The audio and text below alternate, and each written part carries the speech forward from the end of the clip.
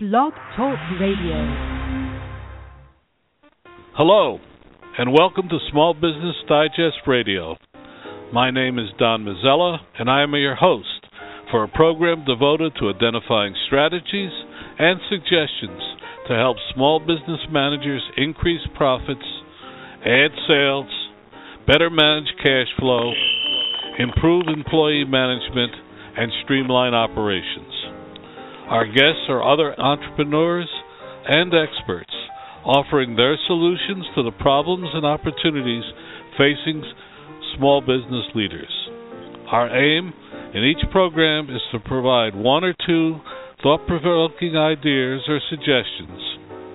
So follow us on Twitter at hashtag 2SBDigest or at our website at www.smallbusinessdigest.net. I love our engineer. He always lets this music run longer. Well, welcome to today's program. We have a very unusual situation. I have two callers on. It's not unusual for me.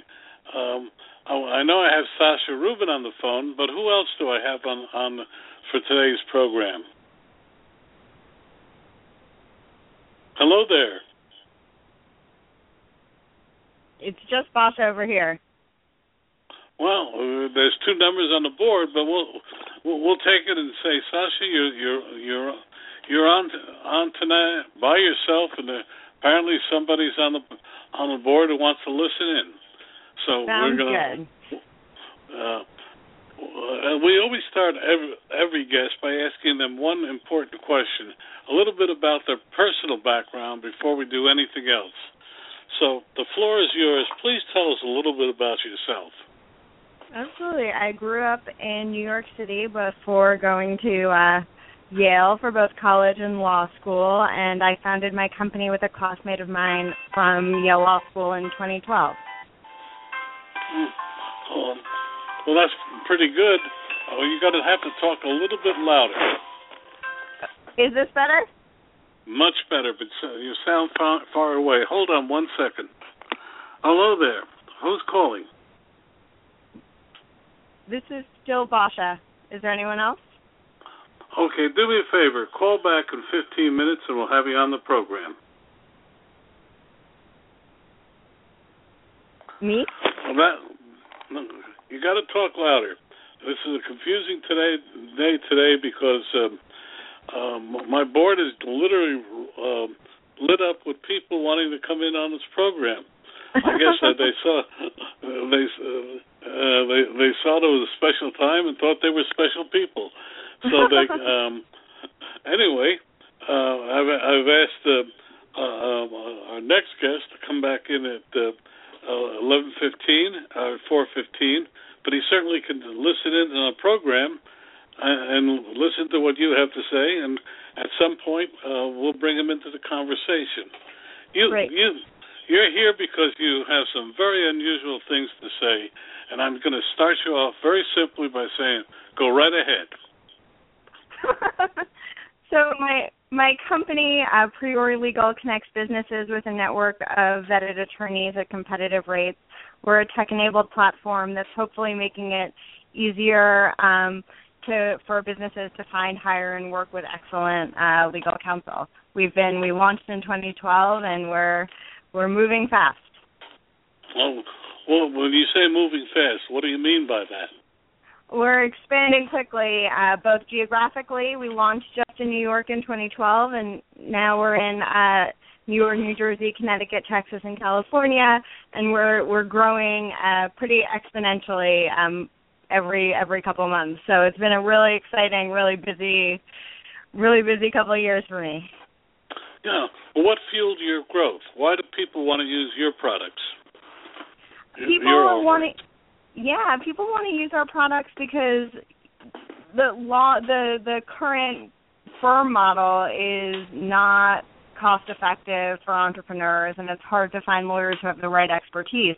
So like in many other industries where the internet has already made it easier to find great solutions. We are, at the vanguard of a few startups who are trying to do that for law, and we've just seen pretty amazing user adoption. There's definitely a need for an alternate way to find great lawyers. Okay. What you say it's an alternate way, but how is it different from it? I don't think you've made it quite clear. Sure. Historically, people found lawyers in one of two ways, neither of which I think leads to optimal outcomes. One is references from friends and colleagues, and the other is looking up lawyers in a phone book or an online directory of sorts. Whereas what we've done is we have an extremely data-driven model of matching you with the right lawyer. So you come to us, tell us exactly what your business does, what needs you have now, and we can search our vetted database to find lawyers who have precisely the expertise that you need, and then we have communication, scheduling, and billing and invoicing tools online as well that make it substantially more convenient and seamless to work with your lawyer.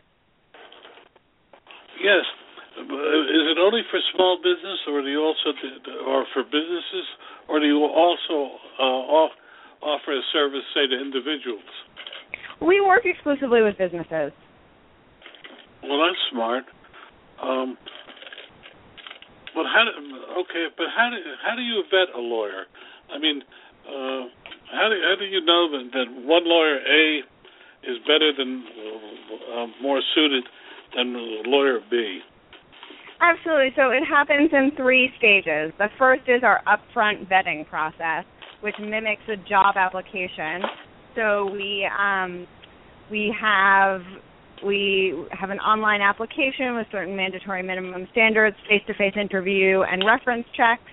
And after that, around 10 to 15% of the lawyers who apply to participate are admitted. And then they need to maintain 95% approval rating from priori clients in order to remain in the network. And in terms of how we match, we collect extensive data about the lawyer's practices and experience. So when you come and you say, I need a lawyer in the entertainment space, preferably one who has experience with radio contracts, we can find lawyers who have exactly that experience and anything else you need to a very high level of granularity. Well, that's pretty good. But what made you go into this field, and how did you start? So, when I was in law school with my co-founder, we were both struck by the impediments to both businesses and individuals finding lawyers specifically, lack of information about how much services ought to cost, lack of transparency, inability to find the right lawyer. We found a lot of people were working with their, cousin's brother-in-law who happened to have a law license but perhaps didn't have the particular expertise that they needed.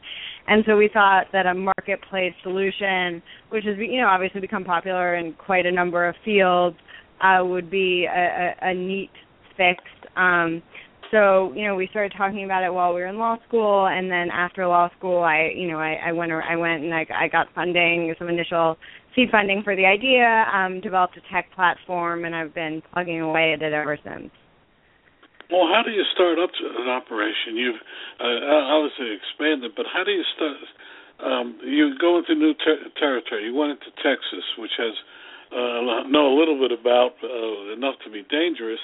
But how do you get how do you get lawyers to come into the program? Absolutely.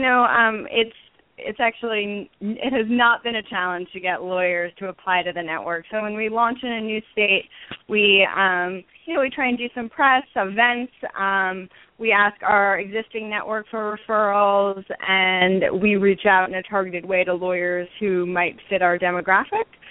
Then we collect applications, and we run lawyers through the application process, and we admit the ones who meet our qualifications.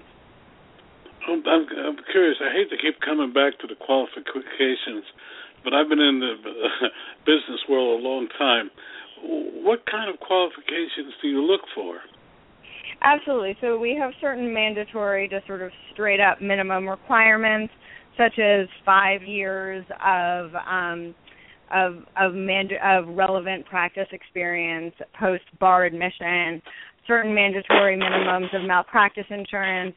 We look for lawyers who communicate clearly, who are tech forward, who write in an analytical way, and then, as I said, we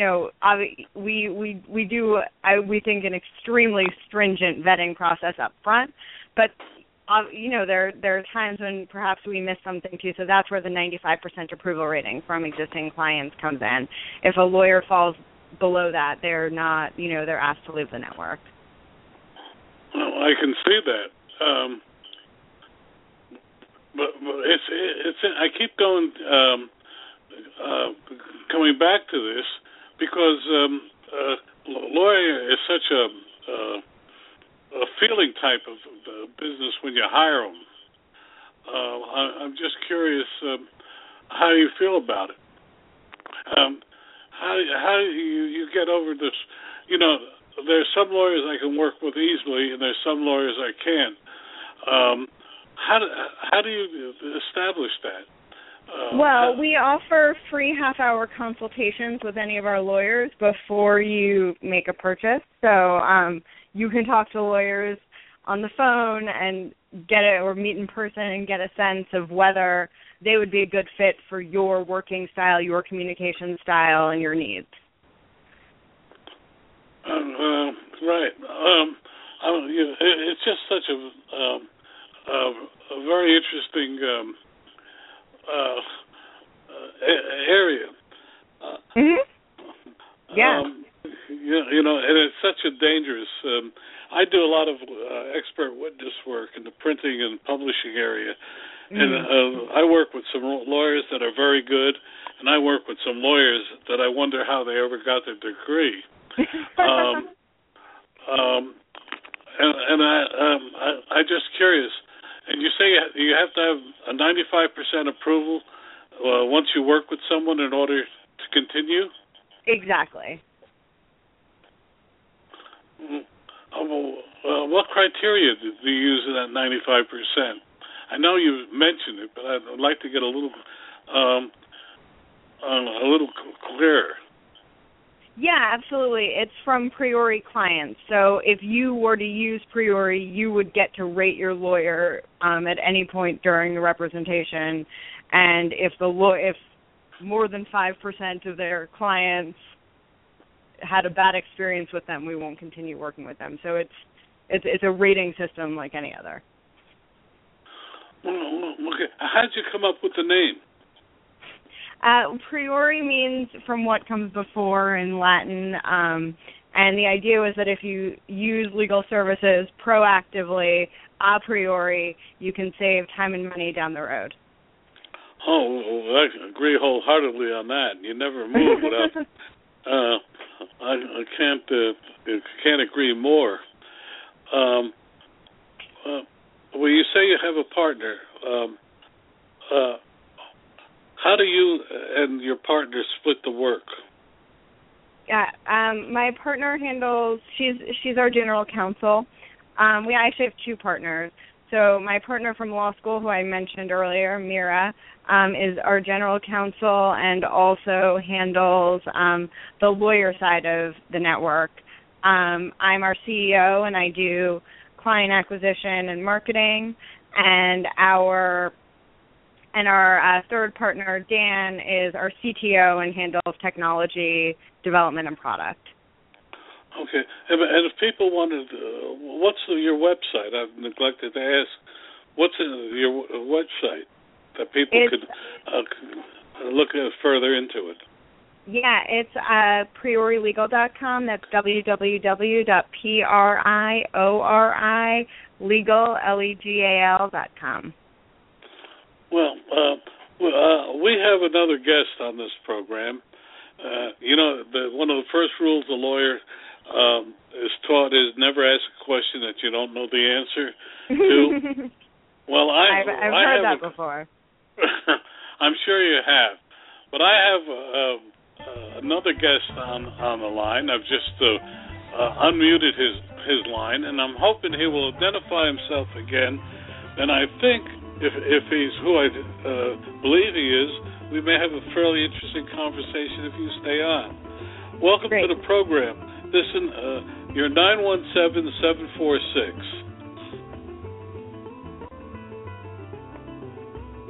Oh, he's got us on hold. Say that?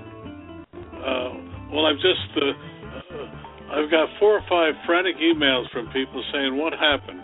Well, for the second week in a row, my schedule board has been, hold on one second. Somehow or other, here it is. Well, he's saying his representative says, I asked, is he on the board? And his reply was, shouldn't you know? Well, my answer is I see him on the board, our broadcast board. My engineer is frantically waving at me that he's on, and all we have is music. So welcome to the world of live radio. Have you done many? What are you doing to market your program? Yeah, a lot of different things. So some thought leadership. I've done a bunch of podcasts. I do a lot of writing, direct sales, SEO, SEM, PR, the whole nine. What have you found is the most effective? You know, we find because law is so much about trust, anything where we can get directly in front of a client, whether it's at an event, speaking at an event, hosting events about important legal topics, or doing direct sales, so far have been some of our most effective channels. When you say host events, what do you do? Host legal seminars? What type of programs do you do? Exactly. Yeah. So legal seminars, for instance, actually tonight in just 2 hours, we'll be hosting an event about the H-1B visa process for entrepreneurs. Oh, that's a hot topic. A lot of them. Definitely. But where do you get your list from?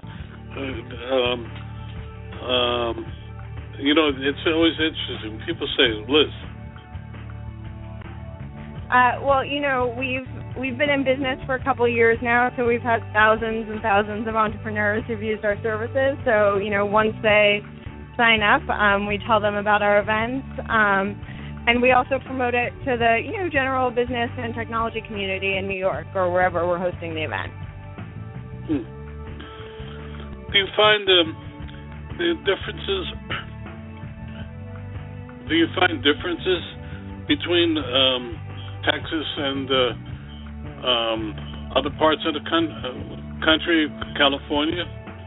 Yeah, every market we've been in has been fairly unique. For instance, in California, there's a substantial startup culture, as we all know, whereas we work with a lot more traditional small businesses in Texas.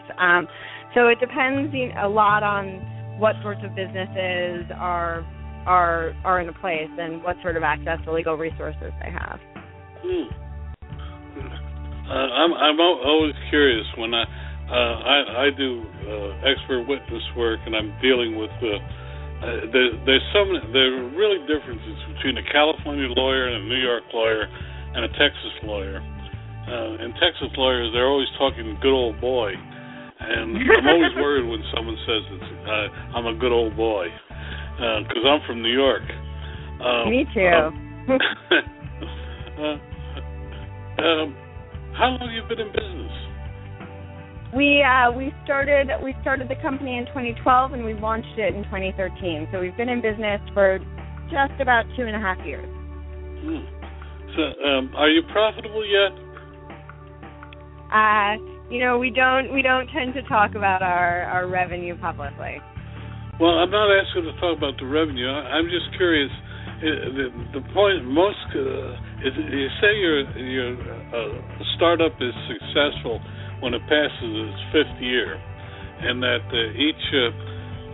you're supposed to lose money your first 3 years, make a little bit your fourth year, and then become profitable on the fifth.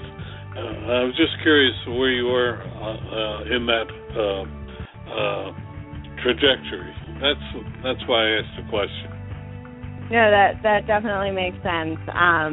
We are, if you check back in with me in a couple of years, I'll give you an answer. I hope. We've had no, because this program is now 4 years old, and we've actually had people check back in with us, actually call back in. I would love that. And well, let's hope we're still there. I'm a lot older than you are. You sound a lot younger than me. And I don't mean that as a pejorative, but rather as a compliment and envy. I gladly change my experience, as I tell my students often. I'll change my experience for your age. It's a good deal. I can see both sides of it. It's often interesting. I'm at the point in my life where you look back at mistakes you made and cringe. But what is I'm already at that point in my life. But have you had any negatives hit you? Yeah, I think that anytime you're starting a business in a new space, there are challenges. One of the things we have a really fantastic team now, but as we were growing, we struggled to figure out what sorts of employees we needed, what sorts of skills they needed, and occasionally we had to let really excellent people go, just because their skills weren't sort of the right match for what our needs were, right then. And we felt like that was on us for making the mistake in hiring them in the first place. But those things have definitely been challenges. Well, it's interesting. Most people say the challenge has been raising the money and getting enough money to keep going. And it seems one of yours is choosing the right people. Not that they're the wrong people, but that they're not in the right position. Exactly. I think when you're growing, your needs change pretty quickly, too, right? The right person, when you're in the process of designing your website, isn't necessarily the right person who's going to maintain it over time or, just something like that. And so you need to keep on. Either people need to change with the role, or sometimes you unfortunately need new people. Well, Sasha, I'm going to say thank you for being on and being extremely helpful with us in A, learning something, and B, keeping on the phone longer than we anticipated. Thank you. Well, no problem at all. Thank you so much for having me. I really enjoyed it. Before you go, once more, your website? It's priorilegal.com. www.priorilegal.com. Call in on the number 646-929-2337, please. Right. Really, thank you. Yeah, thank you so much. Have a good one. You too.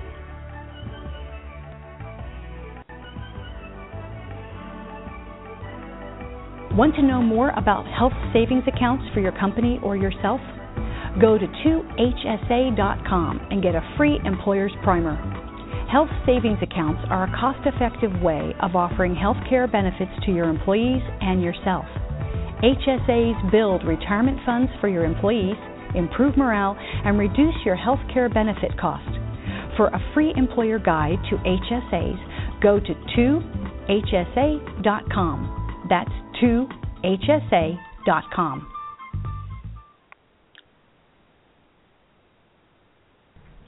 Just how dangerous is social networking? Use of websites like Facebook, Twitter, and YouTube are all the rage. But what are the downsides of this new technology? The incidence of bullying, stalking, harassment, and inappropriate content are increasing. Just how dangerous is it? What can you do to protect your child and yourself from it? Go to protectivecountermeasures.com for a free hour-long video on the dangers of social networking. That's protectivecountermeasures.com for your free hour-long video.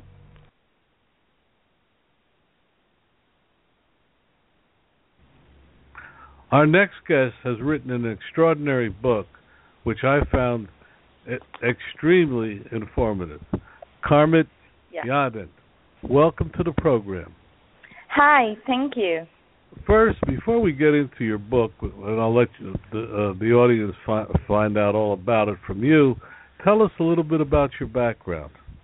Okay, so first things first, I'm an Israeli. I grew up in Israel. And basically my background is totally not sales. I have an engineering background for cybersecurity.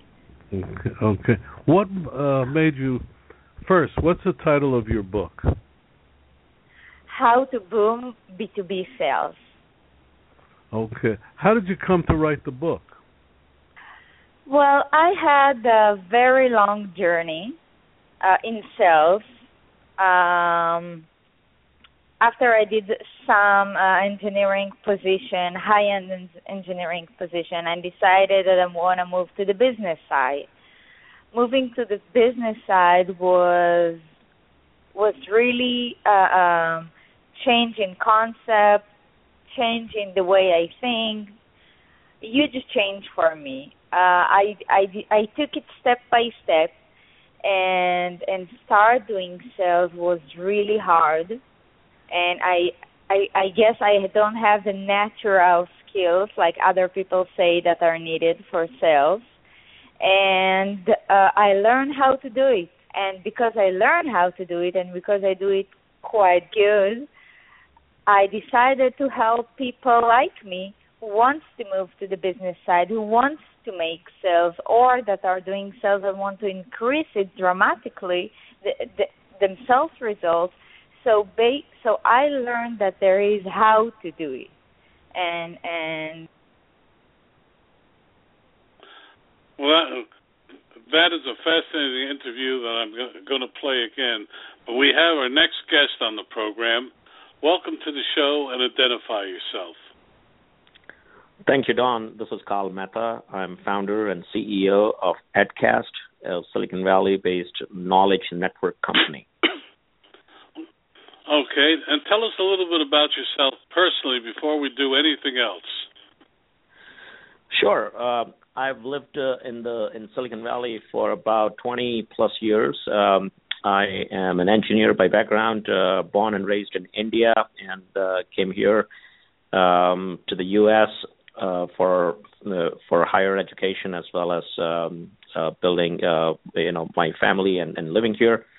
And I built 3 companies before I started EdCast. I've also been a venture capitalist before EdCast. I was a venture partner at a venture capital firm here, and I'm also an active angel investor with about a dozen startups that I have funded majority in technology and in clean tech space. And what are you here to talk about today about? Well, whatever questions you have and whatever is interesting to your audience. Well, first question everybody asks, what are the 3 things that you as an investor look for in a new small business? Okay. So I think the first thing is the team is, who the people are and their competence, their integrity, their commitment, their what have they done in the past. So it's all about people. End of the day, in whether it's in business or life, it's the quality of people that you want to engage with. The business plans may change, but if the people are determined and committed and driven and have the competence, they will eventually get it right. So that's the first thing. The second thing is the market. Which market are they going after? And is it big enough market? Is it scalable market? Is there a market? because you could be a very bright person and come up with a great product, but if there is no market for it, then all that effort will be wasted. So very important to have a very good handle and market research in terms of who the buyers are, why would they buy, what are they buying today, if not your products or service, what are the substitute, what's the pricing, what can they afford it, all of that stuff. So critically important to have a good understanding of the market. And then the third thing is it's not the product, I would say, but it's more about the approach, or how would you get to the product or solution. That's more important at an early stage, because I've invested in companies that doesn't even have a product. It's just some bright people who has a really good understanding of a specific pain point in a market, or a great opening or a need in the market, and they just have a really good idea around a solution that they would architect or they will build, and why that approach, why that solution they think is unique, why would it replace what people are currently using it to solve the same problem, or is it solving a new problem? So that's very important, and I think it's in that order of 1 to 3 that is very important in evaluating whether it's worth investing time and money in any new venture. Well, this 59% of almost 3 out of every 5 listeners to this program either own or run the business, their own small business. And I've since learned in our most recent reader survey that actually we have a lot of bigger companies in there that wouldn't be classified who listen in. Let me ask you, you're obviously in the forefront looking at new things. I saw a report, I guess in the Wall Street Journal, that Silicon Valley and investors are kind of pulling back, and that the opportunities are less than in the past. Do you agree with that assessment? Well, there is a slowdown in venture investing or across the board, and it's just a slight correction to the overfunding cycle that we've just gone through over the past several years, where anything and everything was getting funded. So given the last year in 2015, the slowdown of China, and then there was a correction in the public market, that all weighs in and has an impact in the private markets, because private markets are not immune to public markets. When there is a correction in the stock market, it does affect the private investors who are investing in startups. So as a consequence of all that macro, economics and everything else that is going on, definitely has an effect. And I think it's also that people are seeing that they did a lot of investments in the past several years, whoever are the investors, whether it's an early stage or an angel investor or a mid to late stage investors. They've seen that there's a lot of companies that have got funded. A lot of them are not going to hit their milestone. They need a lot more cash. So the whole mood that swings into trying to invest or support existing portfolio companies, and they pull back on the new investments, and so that is the effect that we are seeing. And I mean, in reality, it is all good things. I'm actually, I think it's a very healthy thing, because you got to have that pullback, because otherwise we were way too much on the extreme side of anybody getting funded and valuations going out of control, almost kind of a repeat. We were at the risk of repeating, the .com, 99, 2000 bubble. I agree with you. We're seeing a lot of panic. You've invested in a lot of companies. I'll ask you, and I'm sure, like most of us, you've had a failure or two. Well, what do you think are the biggest cause of failures? Well, the first thing that the one thing that makes any company go out of business is you run out of money. Simple as that.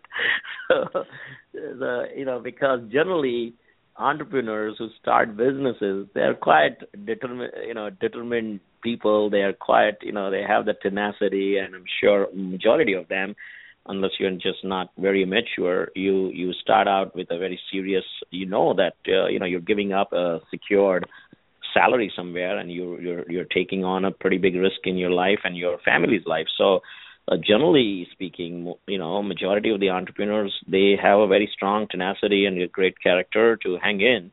But the biggest cause of failure is they run out of money, because if they have money, they'll keep going, no matter whether the market goes up and down, whether the product needs a lot of iterations, they would keep going. So I would say that the number one thing to take care of is your cash flow and your cash burn and your funding, because, if you have the money supply, at some point you will get it right and you'll be successful.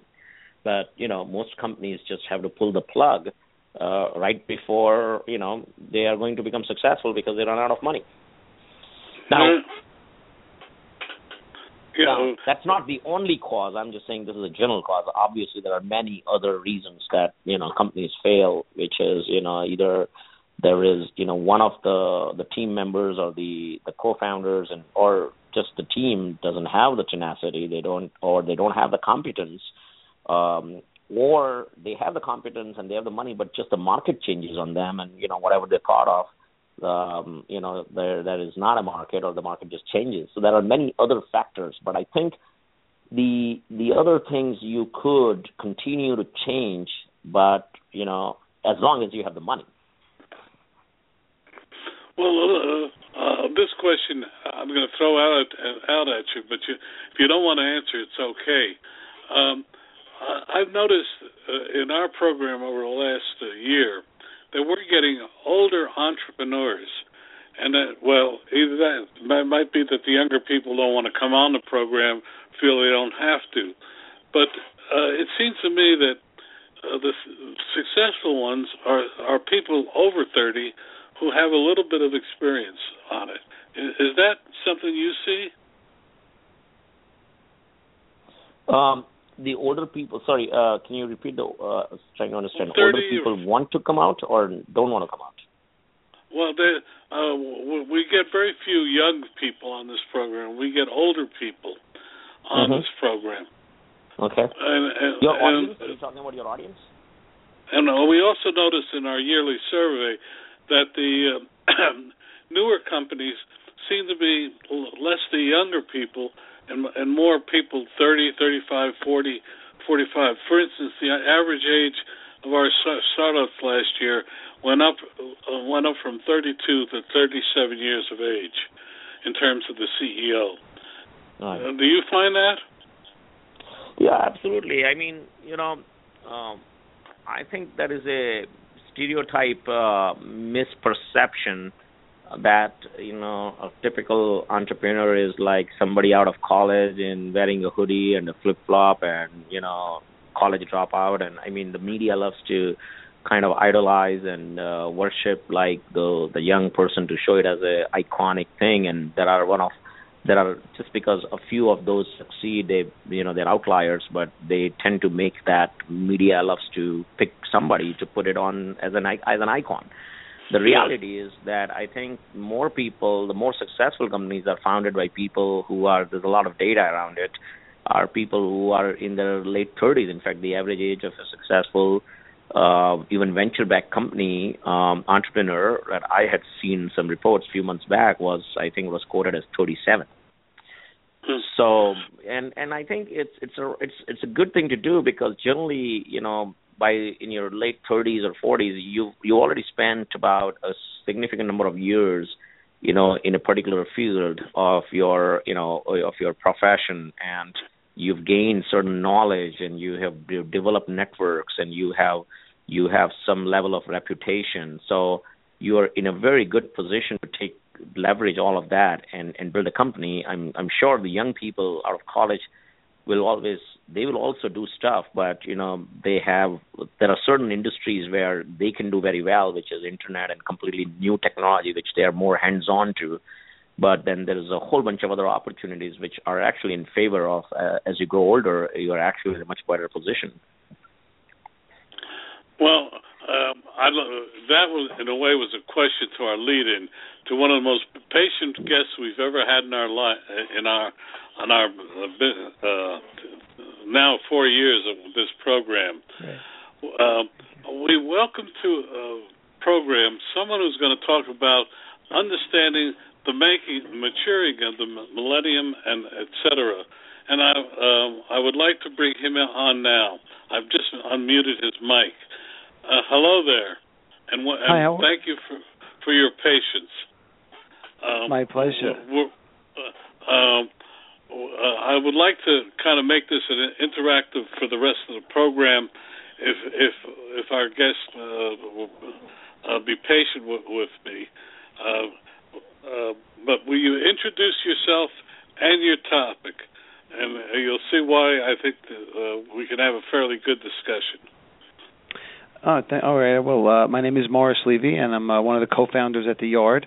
The Yard is a co-working space in Manhattan with currently 5 locations, opening at 6th and 7th in the near future, also in Manhattan, where we have close to 1,000, well over 1,000 members, I should say,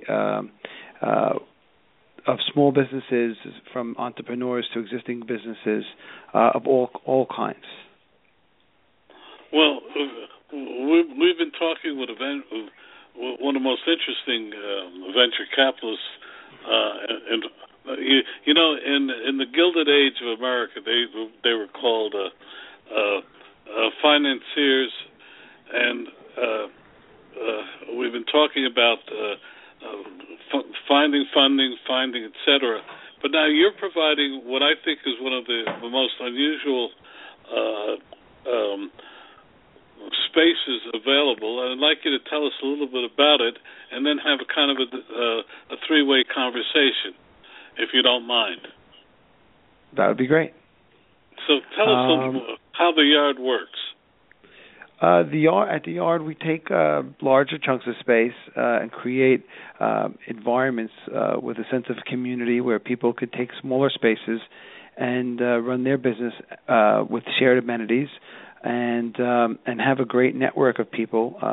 Certainly anyone could run a business today with a telephone and a computer from any coffee shop or their couch.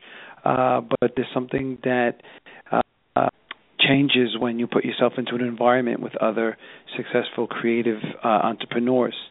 And we provide that in a way that is different than what is currently being offered out there in a couple of different ways. One, we're not very corporate, so it's still very comfortable and easygoing, yet we do not serve beer during the day or have ping pong and foosball. It's really more for companies that are a little bit more mature.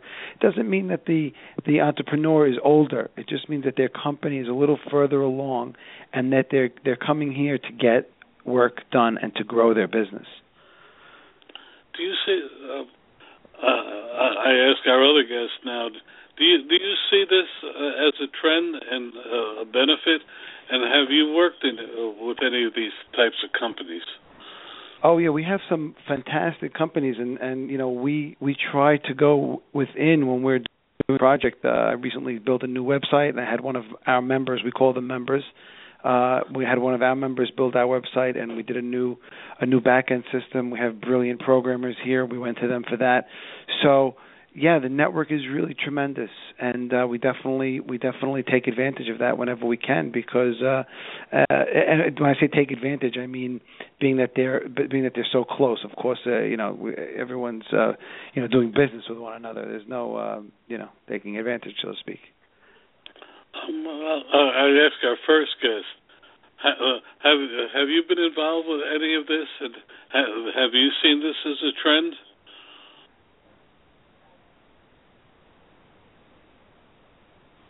I'm sorry, was that directed at me, or was that directed at me, or was that directed at the other gentleman? At the other gentleman. I'm sorry. Sorry. I thought you were asking him. Sorry, what was the question for me? The question: you've been involved with startups. You've been involved with companies. Have you seen this as a trend, or have you been involved with this? And have you any thoughts on the benefits of something like this? Of a co-working space? Correct. Oh, absolutely. Yeah. No, I mean, I started two of my companies in a shared space. Was kind of more like an incubator, but it was a shared space. And I think the biggest value you get out of is cross-pollination, of other companies who are in a similar journey and kind of in a similar stage, and they have although you're in different industries and different categories, but you do have the same pain in terms of finding people, expanding your network, and all of that. So it's absolutely very, very helpful to get started and work in a co-working space. Well, do you have a website on how people can reach you if they want to talk to you? Me? Yes. Yeah, sure. You can go to theyard.nyc and they can see a list of our locations and stop by. And our first guest, I'm sorry, my notes are incomplete today, and I really apologize to my guests and my listeners, but my notes got awfully scrambled today. No worries. It's unusual for me, but it's happened. So, but I'm asking our first guest, how do they reach you? Yeah, our website is edcast.com, edcast.com. And the emails are there, info@edcast.com, or my email is KM, first initial Karl, K, and M for Mehta, KM@edcast.com. So now it seems to me we operate my company, Information Strategies. We're a totally virtual organization. Our webmaster's in Oregon. Our sales force is in San Francisco, etc. And I operate out of a one-man office. And I often feel that I'm isolated, except when I get to talk to people like you. And I feel sometimes that I lose something with it. Do you think people do lose something by being isolated, building a business? Either one of you. No doubt. When you put yourself in a situation where you can feed off of other people's creativity, it definitely can be a positive driver. And, socially, it's nice to be out there. And, there's just things happen when you put yourself in a situation with other people. And I think that's what people realize. I think that there are lots of other benefits to being in a space with other people. It's really a long list, but as it relates to the topic that we're discussing, it certainly can be a lot more productive, and that's something that we hear a lot. Yeah, well, it's definitely helpful to be a part of a community, and especially when you're building a company you're not yet established, you need help from so many different people, and you're going to meet more people and also share your issues and problems and all of that. But also, it depends on the type of the business. Like if you're just running a PR agency, I have, someone working from their home somewhere in North America. So it depends on what is the type of business and, where you are in the stage of your business. It's interesting. We have some members with us that are part of larger organizations, and sometimes the CEO will take a space with us just to get out of his regular environment and put himself in a creative environment where all his employees are not surrounding him all the time, just to see what's going on out there and actually bounce back and forth between our environment and his own, which is a very interesting use of the space. That's the first I've heard of that one. So, yeah, we see it often. That's very. I'm a little stunned on that one because I never even thought of that. But what a wonderful way to get away from the people who always say yes to you. That's right. That's one way to look at it. I was at a dinner last week with the president of a very large company, and his major complaint was that he always got people. He only talked to people who said yes to him, and it was very difficult for him to get a real feel of what was really going on. I intend to email him at the end of this program and tell him about your thought. I have a hunch he might be one of your people. He was. Fortunately and unfortunately, my employees are not that subservient. But it's a new world. Have you ever noticed when the bigger the organization, how rarely someone says no in an organization? I've always had a problem with that myself. I am not a yes person, so I can't really say that I do. Well, people say that, but I've worked for very large organizations, and admittedly, it's 10 years. It's been 10 years, but at that time, I remember one of the biggest things were that no was never said. It was just said, "Well, we'll have to study it," which to me is the same as saying no. But I think that it may be off topic, but I think that goes to risk reward. I mean, you ask a mid-level guy a question, if he gives you a flat-out no, his days could be numbered, and what's his upside? If he says yes, someone else is going to take the credit. So, it depends what size organization you're working out of. You want to address that? You're laughing. No, I mean, I totally agree. But in a large corporation, I think the motivation is you want stability and you want to keep your job, and the reason why you're there because you have a certain lifestyle and you have certain goals in life, and you want to keep the job stable. So you create less friction, and you just go with the flow, and you collect your salary, and you do whatever best you can do, and you have everything else to as your lifestyle. When you are in a smaller organization, I mean, you have a different level of focus because you want the company to succeed. You don't want the company to go out of business tomorrow. So there's more incentive to actually tell the truth than to be just socially cohesive and go with the flow. So, it's just incentive, disincentive, and orientation in terms of your focus. A lot of people leave startups and they go to bigger company and they're comfortable even with just the yes organization because they say, well, I made a choice. I made a conscious lifestyle choice that I just don't want to worry about the business all day. I want to go to a stable organization that can pay me stable, salary, and I like to have that lifestyle. So I think it's all depends on what kind of individuals and what stage of the company you are, and what the people that you hire, what is their goal? Are they coming here to help you build the business, or are they coming here because they want a nice work-life balance and a certain lifestyle, and they just want to do their job and get paid? Well, good point. Strong point. Go ahead. No, I'm just saying that's an interesting point. Strong point. It's something to consider when hiring people. Absolutely.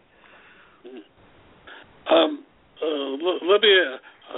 I'm going to look at your website, and if next couple of weeks, are your spaces in downtown in Manhattan itself? Well, yes, we have spaces in downtown Manhattan. And the way we try to choose a location is based on neighborhoods. Other than being in downtown, or I should say Midtown Manhattan, where it's kind of essential to have some space, which we do have 3 spaces there now.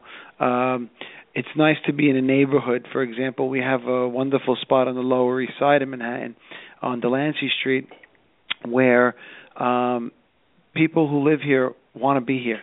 And like I said earlier, with a computer and a telephone, you really don't have to travel that far. So if you're choosing to live in a neighborhood because you love to be there, why not walk to work, especially if it's your company? And we also have a great location on the Upper West Side at 67th Street in Columbus, and one in Greenpoint, Brooklyn, right across the street from McCarran Park. all of them are really strong neighborhoods where people really love to be in, and why they choose to live there, and they just want to be able to, have an escape from the home. An interesting thing is, anyone could work from home some days. That's how I got into this business, by not wanting to work at home and seeing what the options were for me out there, and I decided that I thought I could do it better. But when you put yourself outside of the home, your work day becomes during work hours, and your life, your personal life, is really more defined by when you're not at your workplace, which is something that, today with all of our devices, it's very possible to be half involved in your personal life and half involved in your business, because you're doing both of them all the time. The reason I asked you is I wanted to go see one of your places. How does it differ from these headquarter office building, where you have your own office, etc.? Your own. Basically, we try to provide an office with a window for everybody when possible, which is a great challenge in Manhattan. But we do a pretty good job of it. There's also a lot of glass. There's not glass between the offices, so you can't see the person in the office next to you, like some of the co-working options out there. But there is glass to the outside walls, and there are the communal areas are encouraging and inviting, I should say, to people to gather and talk about things. And we also have events to bring the members together and foster that. There's also a community manager, someone who is in touch with most of the companies at their location, has knowledge about their business, and is able to make introductions and referrals based on people's wants and needs. So that person becomes critical. It's a great position and it's one that is, a lot of people look at our business as a real estate business, and it's anything but that. We're in the hospitality business. We're here to cater to our members. We do our best to look after them, to help them in their business, to help them grow their business, and to take all of the minutia of the daily stuff out of it, like dealing with the post office, dealing with the printer, taking out the garbage, worrying about insurance, or worrying about Wi-Fi. We take all of that out of it so that you could just really get in there and focus. So it's very much a hospitality business, not a real estate business. Well, that's an interesting way of putting it, but I want to come by and see one of yours. We're reaching the end of the hour, and I'd like each of you to give one thought to our audience about small business, and identify yourself and your company again, so they know who and what you are and how to reach you. And we'll start with you. Me? Again, either way. I don't know who you directed at. My name is Morris Levy, co-founder at The Yard. Thank you for having me on the show. Our website is theyard.nyc, and I can be reached at morris@theyard.nyc. Great. Okay. And, nice meeting you, Morris and Don. My name is Karl Mehta. I am founder and CEO of a company called EdCast, which is a social learning knowledge network. And our website is edcast.com. My email is km@edcast.com, and you can. It's completely free, and small businesses can use it for lifelong learning and daily micro learning for their employees. It's free, so use it. Thank you for having me. I'm going to invite both of you back again, because both of you are remarkable people and remarkable guests, and also very patient guests. And I would like very much to have you both on the program again to talk more, because I think you have a lot to offer our listeners. Great. Thank you very much. No, thank you. You've been a great guest. We really appreciate it. Thank you. Thank you. Have a great day. Bye-bye. Thank you for listening tonight. All of our guests are invited because they offer actionable advice to our audience. They do not pay to join us, but rather demonstrate their capacity for helping our audience add profits. Thank you for listening, and we'll be here again next week with other experts to talk about ways to improve your profit picture. Remember, we're here every week at blogtalkradio.com/smallbusinessdigest. If you like what you heard today, tell others about our efforts. If you would like to be a guest or suggest topics for future hours, email me at info@smallbusinessdigest.net. That's info@smallbusinessdigest.net. We would also like to remind listeners that besides our radio efforts, Small Business Digest comes to you via the web, through our video channel, and in our magazine. You can subscribe for any or all of these by going to smallbusinessdigest.net. That's smallbusinessdigest.net. Thank you, and have a good day.